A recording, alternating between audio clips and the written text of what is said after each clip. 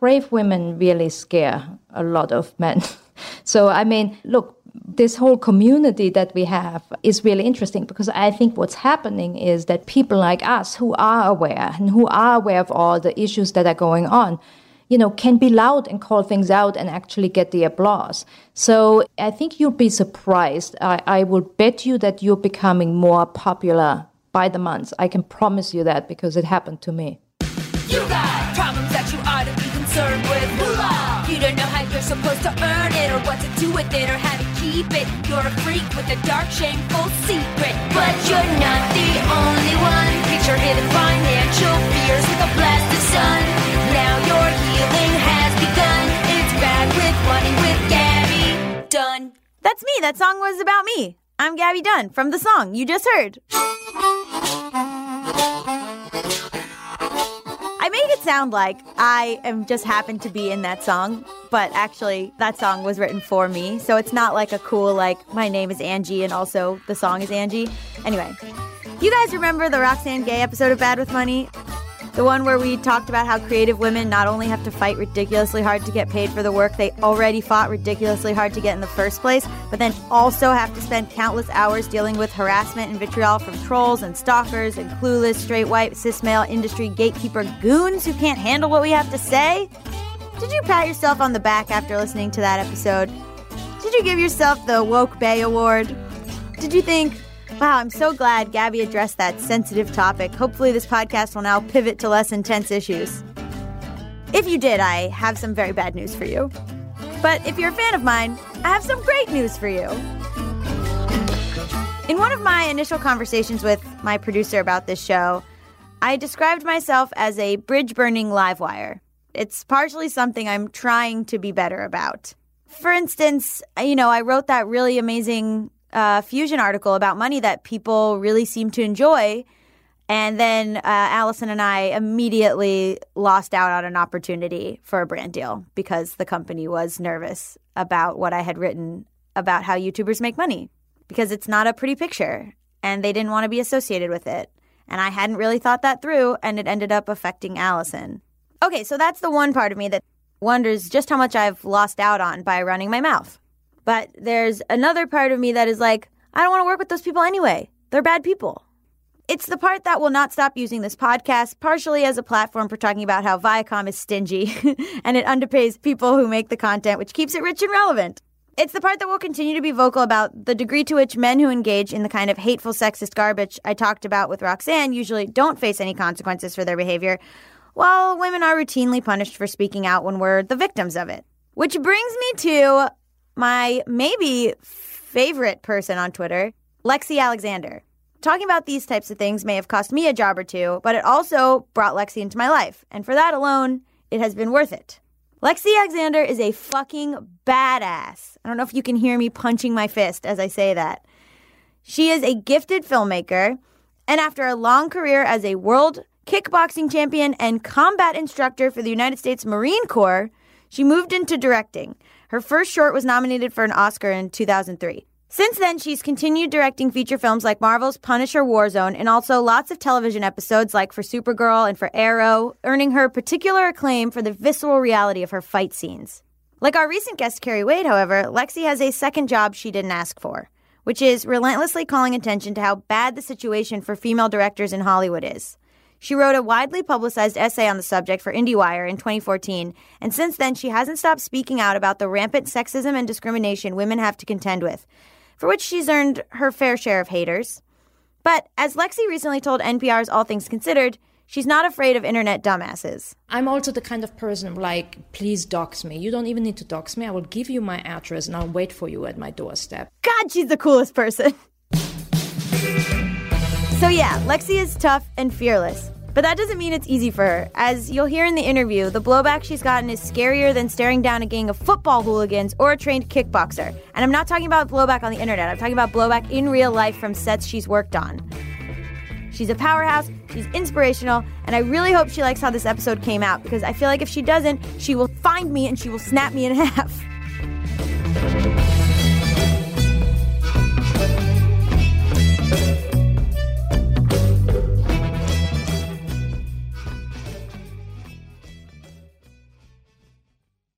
I come from a very working class family. My parents divorced, and so my mother was a single working mom with 3 kids. I think you call that a latchkey kid. Like, I mean, I was alone all day, and I had the key around my neck, and we didn't have a lot of money. And the thing in Germany that's not so good, I mean, there's a great way of like making sure everybody has to eat and everybody goes to school, but there's still a very aristocratic system that they don't want to admit to, but that exists, which means that when you are working class and you have aspirations of being in the film industry, it's like a joke. Like, people will actually laugh about you when you say that. Why? Because it's a creative field? Yeah, also because it's kind of almost considered a hobby. Like, you know, if you look at the German movies, Americans don't realize that they almost all have a von in the name. Oliver von Hirschberg, Katja von Garnier. Like, it's a very aristocratic system, and almost everybody who made it in the German film industry comes from a family that can afford to send a kid to a very expensive film school. There's nothing else there. There's only film schools that cost a lot of money and that you have to have 5 references from people already in the industry to get in. I mean, I come from a town that has a big factory called BASF. So that's a chemistry factory. Everybody in my family either worked there or had no job, you know. So there was nobody I could call and say, I want to go to this film school. And literally, when I used to say that as a kid, people would laugh about me. So how did you do that? Well, I have a very stubborn mind. First of all, I wanted to just be a very famous martial artist. And so I was a competitive fighter, and I traveled around Europe and the world then with the German national karate team. And then I remember fighting in Atlantic City in, I think, 94. And I won the grand championship. Like, I had already won all the European championships, and that was like the biggest one to win. And Chuck Norris was the ones giving us trophies. And he, at the time, I mean, you have to remember, that was a time that B-movies with martial artists weren't dead yet. There was still like this Cynthia Rothrock kind of genre, and Don the Dragon Wilson. And there was this idea that if you're a famous martial artist and you're really good, you could like have a career in it, either that or in stunts. And so I kind of approached that, and Chuck Norris sponsored my green card, wrote a letter basically to the INS for me to get into the country, even sent me to like a well-known acting school here in LA and said, you should go to this school, which I did. Except that I hated being in front of the camera. And so I quickly said, okay, so how do I get behind it? And then I was a stunt woman for a while, just to really finance my life here. Because again, I came with $2,000, which didn't last very long. It was all my savings. And I had to like get a job. And so I started as a stunt woman first. But in the back of my mind, I kept wondering, like, how can I actually become a director? How did you transition, or how did you start doing it? I went to this extension class at UCLA that was about short films, because I had read that some directors made it with short films. And in that class, we did like a couple of short films, and, you know, it was just to practice. And they were pretty bad, but I kind of figured out, okay, this is actually, if I ever do it for real, this is how you do it. And then I spent a year traveling around the United States and giving seminars in martial arts, which people paid me for, to go to their school and teach. And I basically saved all the money. I mean, I didn't spend the time. There was a very funny story where the Arabs who owned the gas station at my corner, the corner of my street, were so concerned about me, also because obviously I'm Arabs as well. So they kept speaking to me, but they kept thinking I'm really, really poor and I don't have anything to eat, because I just used this one credit card and bought tuna fish cans and slim somethings. I don't even know, all the bad American stuff that I shouldn't have been eating. But I was like obsessed with putting this money on the side to get a budget. I believe I had $35,000 put aside, and I made this short film called Johnny Flinton on location, and it was a true story about a boxer I knew back home. And that was nominated for an Oscar. It was 40 minutes long, so it was kind of, I call it my epic short film. But what it was category? Nominated for a short, like live action short. But how did you just submitted it to be nominated? Actually, I had a real plan, and it's again something that people had laughed about. But once I tried to figure out the career, I actually read everything obsessively, and I also read how people got short films into the Oscars, and it's super predictable who they nominate, what they like, and also on how you get it in. I mean, so far, really, only the Europeans take advantage of it, to be honest. But you have to have it in a movie theater for 3 days. And that's where most people give up. But, there's movie theaters you can pay. Like I paid the Laemmle $500 to run my short film 3 days in a row at 11 a.m. So then you qualified and then they decide. And if it's good, it's going to make it. So that CAA signed me at the time, and that kind of started my career. Were you like, now I'm signed by CAA, so everything will be smooth sailing? I did think that. I had no clue. I grew up in so many male-dominated environments, from martial arts to my brother used to have to babysit me, so he took me to soccer games. That's where my first feature, Queen Street Hooligans, came from. But, in all my time in martial arts, growing up in boxing gyms and dojos, on football fields with hooligans, I had never faced as much gender bias and discrimination and sexism as in Hollywood. First of all, CAA thought I would have a career after this 40-minute short film that was nominated for an Oscar. But even though I went up for everything that everybody else went up for, I didn't book anything. Then they said, you need to make a feature. I did go. I developed, I wrote, I raised the money for my own feature. That was Queen Street Hooligans. And that film, won every award. I think it was one of the first, it was the second film at South by Southwest who won both jury and audience award. But it didn't get picked up for a big distribution deal. And that was the time when people started thinking, well, if you were Guy Ritchie, this would be all over the place already. And even then I was like, I don't know. I can't see Hollywood not wanting to make money with anybody. But it wasn't until a friend asked me to write a script about something that really had to do with women in tech. And once I looked into the issue in another industry, it suddenly became so obvious to me what's going on. I was always trained that if you lose a fight, you don't ever play the referees. You don't ever blame the other side. Like, you should have just been good enough to beat them. End of story. And my trainers were very strict with that. Like, there was no chip on your shoulder. There was no excuses. Like, you should just be undeniably good. And so when you grow up with this attitude, it's very hard for you to say out loud that a bias exists. Yeah, there's the thing that I talked to Roxane Gay about, which is that you don't have to be twice as good. You don't have to be 3 times as good. You have to be 4 times as good. And even then, it doesn't matter.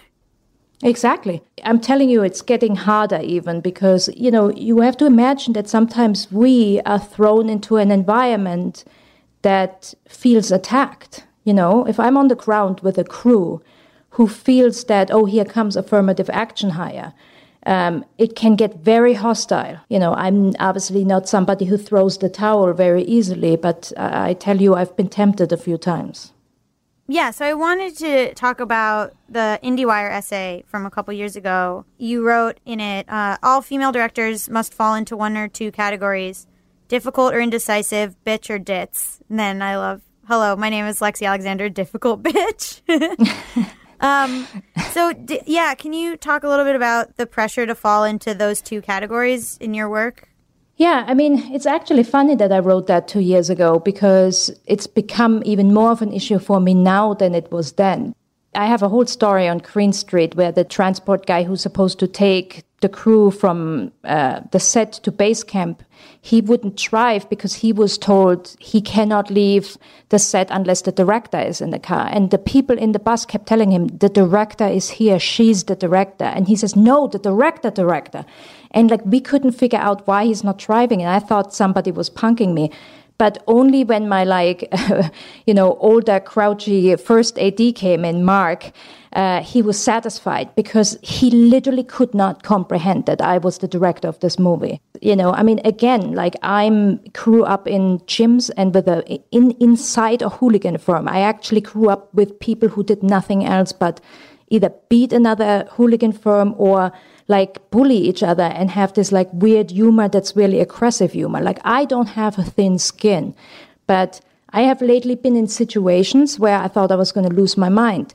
But the part of that is that it's the double standard because, you know, somebody will say to me, but Lexi, you know, that's not really sexism because this DP is an asshole to everybody, male or female. And then I have to explain, even if I'm not too lazy to explain it, because sometimes I feel like, why do I have to be the damn, you know, diversity teacher on every set?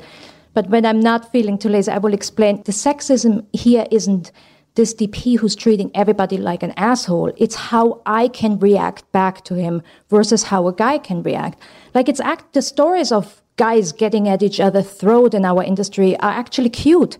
You know, like you have Camp David or Russell, Michael Bay. We hear the stories left and right. Oh, this Jon Favreau and the DP went each other's bum, and this guy punched this guy. These are all like cowboy stories. They're cool. But I always say to people, what do you think will happen? Like I can actually break a lot of guys' jaws, to be honest. Like I could take somebody down. But what do you think would happen? Yeah, I think about with Suicide Squad, where they were like how Jared Leto was able to behave on that set versus, and then people were like, if you think Viola Davis could have behaved that way, like there's no way. I often describe it as you're being thrown into a pack of dogs, and there's a certain, you know, dog-like behavior that you have to like, you know, it's expected of you to survive, except male dogs are forgiven for this behavior, but mine will turn into an instant crazy reputation. Oh my God, if you yelled at people the way that like that tape of David O. Russell. Fuck you! I'm just trying to fucking help you. Do you understand me? No, I'm being a fucking collaborator. I was trying to help you figure out the fucking picture. Hey bitch, I'm not here to be fucking yelled at. I worked on this fucking thing for 3 fucking years, not to have some fucking cunt yell at me in front of the fucking crew when I'm trying to fucking help you, bitch! Figure it out yourself. Well, I have figured it out. Yeah, fuck yourself! Like, you would never work again. Exactly. And also, like, you know, every time I even hint at this on Twitter and I say, you know what, I had a really tough time, people will be like, but Lexi, I mean, come on, you could take a guy down like that. And I don't think people realize this. Yes, I could, but I can't because there's a double standard of how I am judged versus how a guy is judged. Like, it's not a cool cowboy story for people to say, well, Lexi then is she difficult, took... Lexi is hard to work with. Yeah. Exactly. So basically, oftentimes I'm on sets and I have to take it. I mean, I'm literally paying my the guy I'm this new martial arts that I've started a year ago. I've paid him to intensively only focus on me, just like give up all of his other famous private students, only because I said, listen, I cannot be in a situation again where I literally feel like I'm going to panic and have an anxiety attack. Like, I need to know how to get through something if everybody is attacking me and I can't defend myself and I can't hit back. And so we're doing this whole week. I've spent time with him focusing on breathing and breathing through. And literally, he punches me in the face. Like, he punches me in the face, he snaps this knife at me, and I have to basically just breathe through it. But I'm thinking to myself, like, why am I doing this? I mean, if I wanted this, I could have gone into special forces. Yeah. I had my therapist just, not similar to your thing at all, but my therapist just told me I should, like, ice my face. Because when I was talking about going into meetings and stuff, she was like, you're holding your face at such tension and such, like, even poker face for so long that it's causing, like, tension and like, you need to put ice on your face. Yeah. I totally buy that, and it's the most ridiculous advice you can get. I hear that kind of thing all the time, and I'm like, at some point I snapped at him and I said, you know, if you were me, you wouldn't be relaxed either. Like, you know, I'm afraid to not be tense. And it's hard, you know, and if it would just be about me, I probably wouldn't talk about this.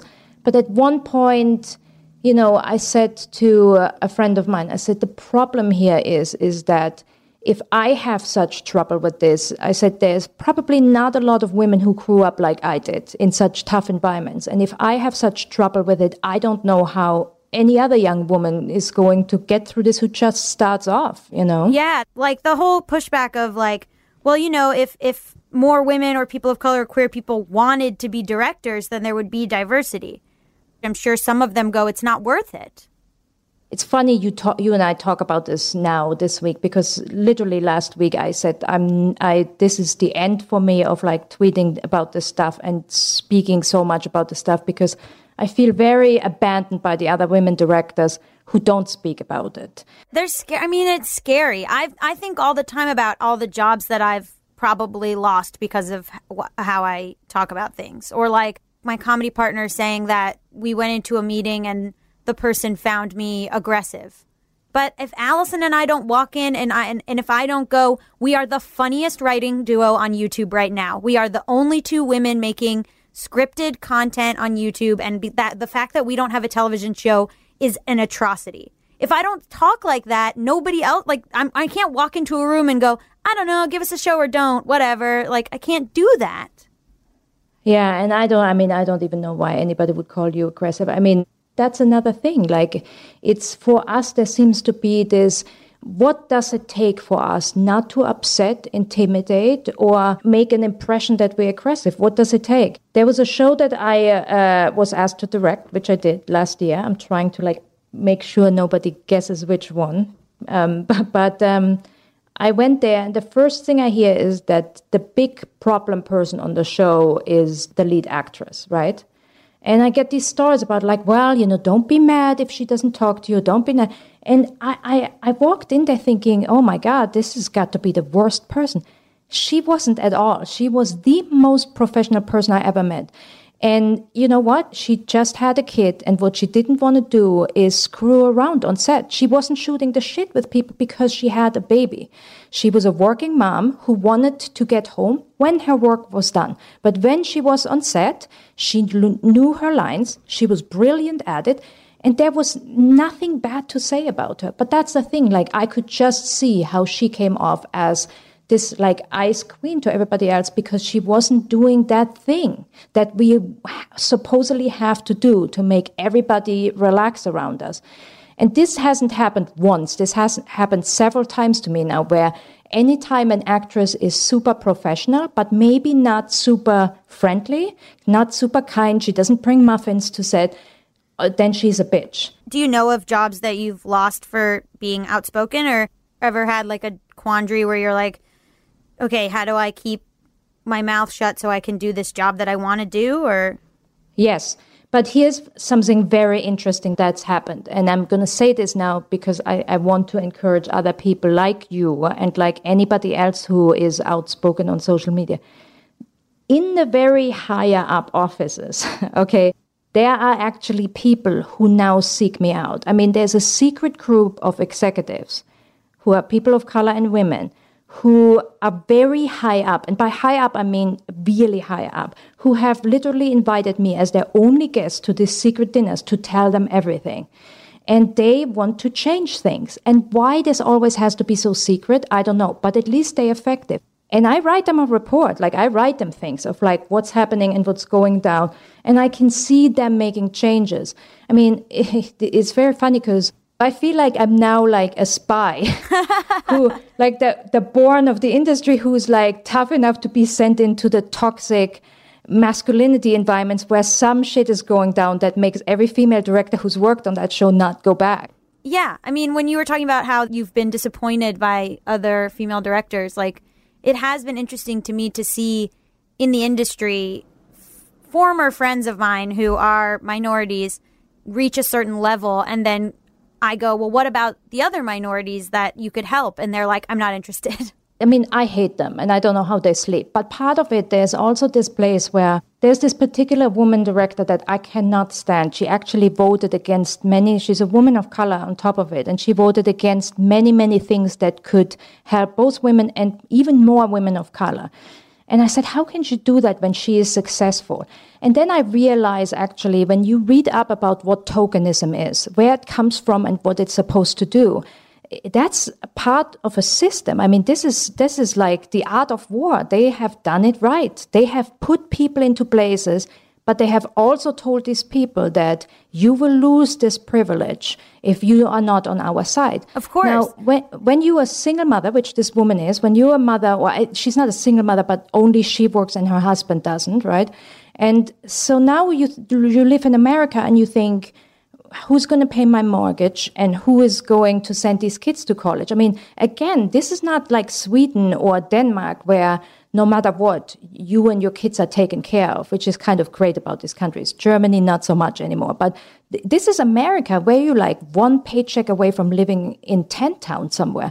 So there's part of me that understands this. And especially women directors, we've been told constantly there can only be one. But I don't have kids. Again, like I also have 2 passports. Like I don't feel like I could be homeless the next day. And I feel a lot of women who have fought for these token positions feel that. And so there is some empathy. I worry all the time. Like I'm a member of the LGBT community and I push very hard for queer people behind the scenes.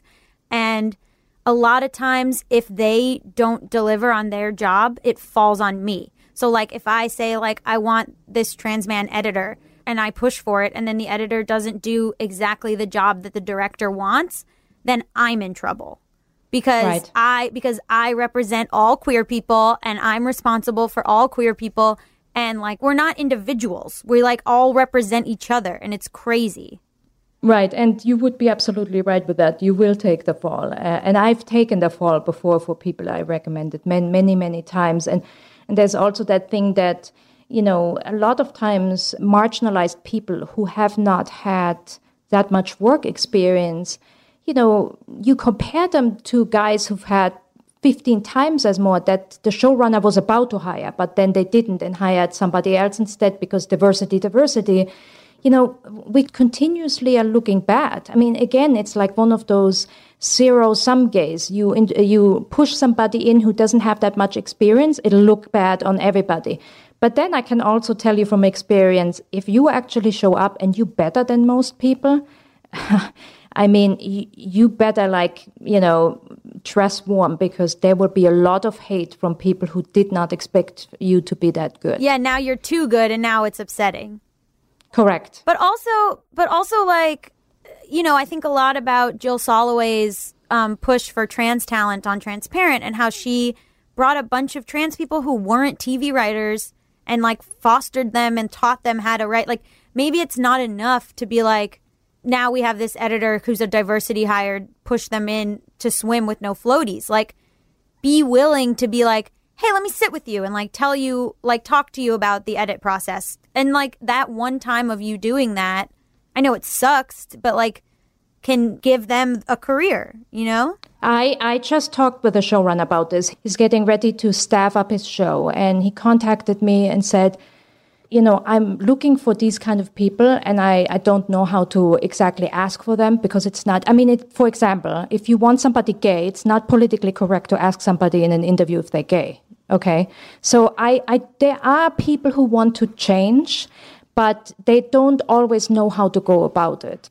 And we then had this conversation and he also wanted to have like different levels, like the beginners who have never done anything and then the middle and then the people who could be like co-executive producers. And I said to him, so many guys get literally picked off.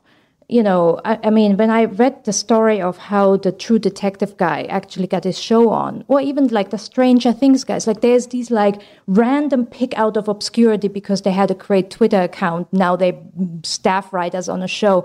These stories happen all the time to guys. And I said, get some people from really marginalized communities. And even though they don't know anything about how a room works, teach them. But I can tell you that I know people that are the smartest people on the planet, but they wouldn't know how to break a script. But you could teach them. Right. And he was actually open to that. Although I also understand that the minute they get a green light, they're under pressure. And they have a fucking tough job. So some of the higher up executives who have these secret dinners with me, I said to them, you can't put it all on the showrunner. It's too much stress. They're trying to deliver a multi-million-dollar show. You can't also make them the diversity officer.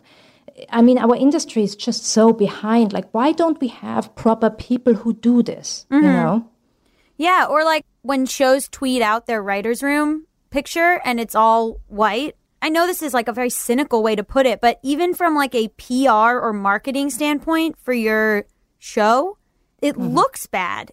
Like you get negative press. Right. For example, when Orange is the New Black got in trouble for writing about Black Lives Matter, and then there's this, of course it was completely off, and the photo was released of, oh dear, they don't have a black person. Like, honestly, I don't watch the show, but I do admire this showrunner because it's a great show with a lot of women representation. But you don't write about Black Lives Matter without a black person in the room. You know, here's the thing about Orange is the New Black. The Writers Guild has a special clause for a consultant. You know, these kind of writers, you can bring them in for one episode. And all I see this working for is guys who are really busy. Like literally, this guy who was hired to write a couple of Flash episodes. Oh, I write all these movies, so I'm too busy to actually be a staff writer. Oh, how about we hire you as a consultant? Like this literally works only for the guys who actually already are too busy. Instead of saying, hey, the Writers Guild has this great clause where we can bring in somebody for a consultant on a script. All you had to do was like put the word out to Black Twitter and they would have had somebody for you in a second. You would have had thousands of people to choose from who would have nailed this. I could have given you 10 off the top of my head who would have nailed the subject. But no, you had to do it on your own. For what? So you saved $25,000. That's when Netflix right now is spending $3 billion, some insane number on content. You don't need to save $25,000 of the consultant fee. Like, that's really unnecessary. Can you talk about the category rep for women in the Directors Guild?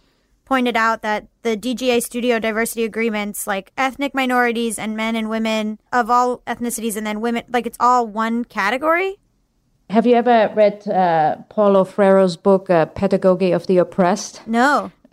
It's a great, great book. But if you can ever understand a system that is so set in place to like work against any kind of fairness and equality, the labor unions really have done it. I mean, certain labor unions. I mean, you think of labor unions as a good thing because you think of Mother Jones. But I'm telling you, the DGA, I don't know what.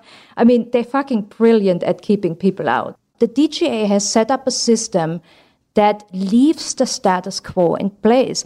And it cannot be, I mean, we put forward this motion that would basically turn diversity into three parts so that showrunners have to either tap into men of color, women of all color, or women of color. And that would have actually qualified women of color who have the lowest percentage of representation. It would have qualified them for two different categories rather than one, because they always get picked last, right? Yeah. And when we voted for that, literally all these black women voted against it because there is a system going on and it's divisive, and they've been told that, you know, if we don't stick together, you know, as all the marginalized people, I mean, it's so brilliant. When I saw it, I remember live tweeting about it. I was in shock. But, well, it's like when you ask poor people in America why they vote against their interest, it's brilliant. They've been manipulated to do so. People always out there saying that we can't find women, we can't find people of color, we don't know where these directors are. We've begged the DGA. The DGA has a lot of money. They have money in real estate. They're a very, very, very rich labor union. Even when there was strikes and everybody was thinking of going broke, the DGA always had, and look, there's official government papers that show where they have their money. This is not a poor union. And we've begged and begged and begged them to spend money on a website that features this talent, that the showrunner can go on, or the assistant to a showrunner can go on, and within seconds find the right diversity talent. No chance they won't do it. Yeah. Yeah. I mean, that argument of I just couldn't find any is the laziest, like just the worst. Well, it's on par with they just don't want to. Well, yeah, there's that too, yeah. But I would like to get the public more outraged about it. But I don't think people really care that much, you know. It's like a vocal minority, but I mean, it's the same thing of like black women writing about something for like years, and then there's one article about it by a white guy and suddenly it's like trending. Yeah, it's very true. And, that's why I always say, look, we have a lot of white male allies, and I love them dearly. And I know there's always this thing on Twitter, and I don't often get that. I'm always thinking, who cares how much they talk and how much press they get? I would rather have them than not have them. I don't sign up to the school of feminism that, why are they so loud? They shouldn't be talking. No, I need them to be loud because literally that's the only thing that's going to change things. It just is what it is. If we want to have change in a system where white males have the most power, we need white male allies to help us. End of story. We do not need to fucking poke them with sticks and push them back out. Sometimes I think, hell, if I were them, I wouldn't dare to go into that circus either, Yeah. I mean, and again, all of those points about taking up space and why is he getting all the press for this feminism and stuff, I get all that. But listen, why can't we fucking look at this like war? And just have a fucking strategy. If you have some, strong giants on your side, don't fucking talk about how that giant is standing in your sun. You just sent the giant. I mean, have you not watched Game of Thrones? You sent the giant in to fight. You don't push the giant out because he's taking your space, Yeah. Oh man. Yeah, but I always think about was it Jurassic World that they literally just plucked a guy from nowhere to direct that? A guy who had done nothing? Yeah, I think they've done that several times now. I mean, I think it was Colin Trevorrow. That's the same guy who said women really don't want to direct any big movies. Yes, that guy. So Colin Trevorrow. So I remember they just pulled him from nowhere to direct Jurassic World. And it was I don't think anybody liked Jurassic World. And that guy will keep working. Well, no, now he's doing Star Trek or Star Wars or one of the big ones. Bonkers. Yeah. A friend of mine is a female director, and she just directed her first feature, which was very low budget, but is doing really well in film festivals. And she was I really want to direct the Clue movie that they're making. And I was some dude who's made one music video, they'll probably give that to that guy, and they won't even. Well, that's how McGee started. McGee was a music video director, and then they gave him $150 million to make Charlie's Angels. But then, Carly, my friend who wants to direct Clue, she's going to have to direct 400 other things before they even get her a meeting for that, if that. Yeah, although you should introduce me to her. I may have a plan. Well, I think we have to if we, I read this interesting thing the other day about tokenism and what it does to people and stuff. And, one of the things I regret is that there's just not a lot of solidarity. And frankly, I'm not great at it either, because most of the women in my profession, I really can't stand them. And I think it's them, and they probably think it's me. But, again, when you read about it, it's conditional. And there was a great study I read about it that kind of shows that when you're in a position where you're the one in the room, you're the one who's with the guys, you're the one who made it in, actually those women are all famous for rejecting any kind of affirmative action, any kind of diversity steps, any kind of thing that would make them not be the only one in the room. And then there comes a point where there is a push and everything starts becoming more hostile because now you have the majority losing ground and now everybody fights. The problem is that the marginalized group in all this time feels always so insecure and so under fire that we never grow this solidarity. And historically, every time a marginalized group managed to have this solidarity, they won. But see, again, this all happens in either secret rooms or somebody like Carly can't even get in the room. Why are we not becoming the room? Let's say she goes out and she makes a 2-minute proof of concept, something she can afford herself for Clue, why she should be the Clue. And there would be 20, 30 of us who are well known and would say, this is what we want to happen. We actually want her to have this shot. It could happen. But we don't do this enough. And it frustrates me because, again, as somebody coming from sports, I can see the play and I can never get people to fucking play it with me.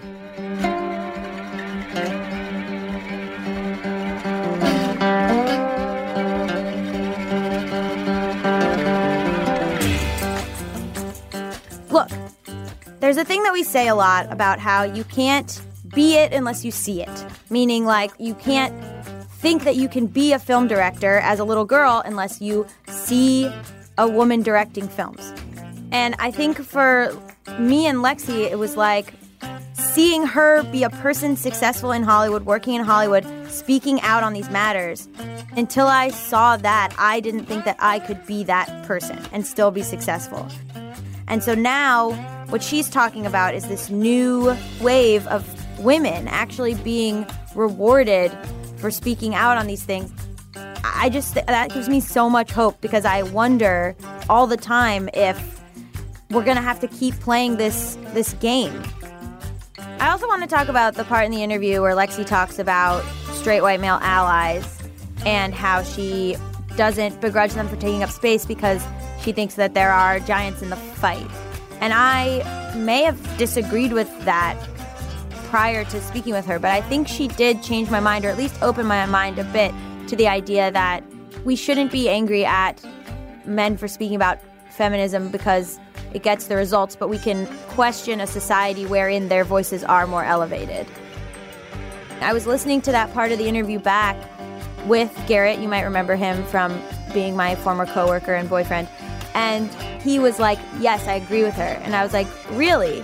And he was like, yeah, I think sometimes I don't say things because I'm worried that women will be like, it's not your place. And I was like, you should say all the things. Like, you should absolutely say all the things in support of feminism and in support of women.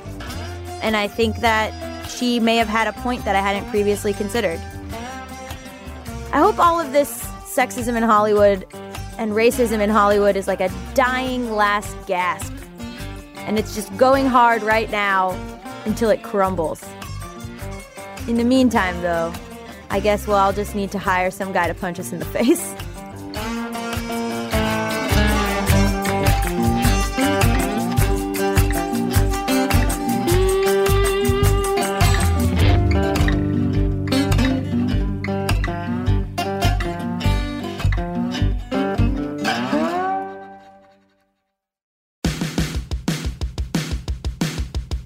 Thanks for listening to Bad with Money. If you like the show, please subscribe on iTunes and leave us a rating. And be sure to tell all your friends who are bad with money that this is a safe space.